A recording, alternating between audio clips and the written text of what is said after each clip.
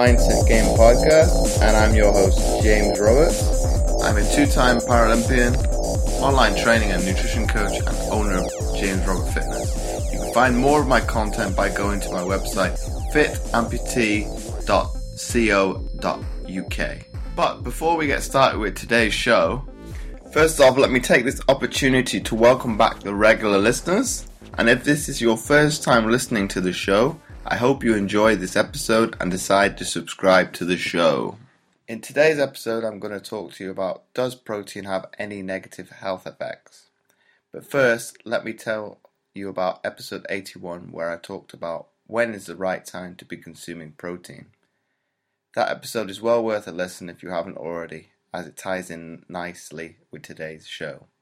Protein has been unfairly blamed for a number of health problems. It has been said that a high protein diet can cause kidney damage and osteoporosis. However, none of this is supported by science. Although protein restriction is helpful for people with pre-existing kidney problems, protein has never been shown to cause kidney damage in healthy people. In fact, a higher protein intake has been shown to lower blood pressure and help fight diabetes, which is two of the main risks for kidney disease. If protein really does have some detrimental effect on kidney function, which has never ever been proven, it is outweighed by the positive effects on these risk factors. Protein has also been blamed for osteoporosis, which is strange because studies actually show that protein can help prevent osteoporosis. Overall, there is no evidence that a reasonably high protein intake has any adverse effects on healthy people trying to stay healthy. However, it appears there is a problem with if high protein intake is associated with low carbohydrate intake, leading to ketosis, which can be damaging to some people.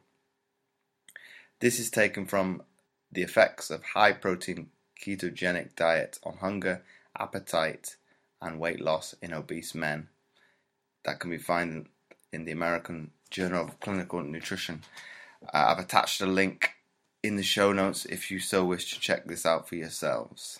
My final point and the bottom line is protein does not have any negative effects on kidney function in healthy people, and studies show that it leads to improved bone health.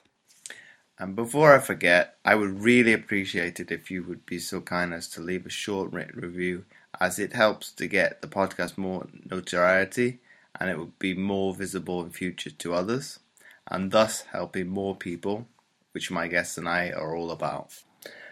Once again, thanks for listening, and I'll catch you next time for another episode of the Mindset Game podcast.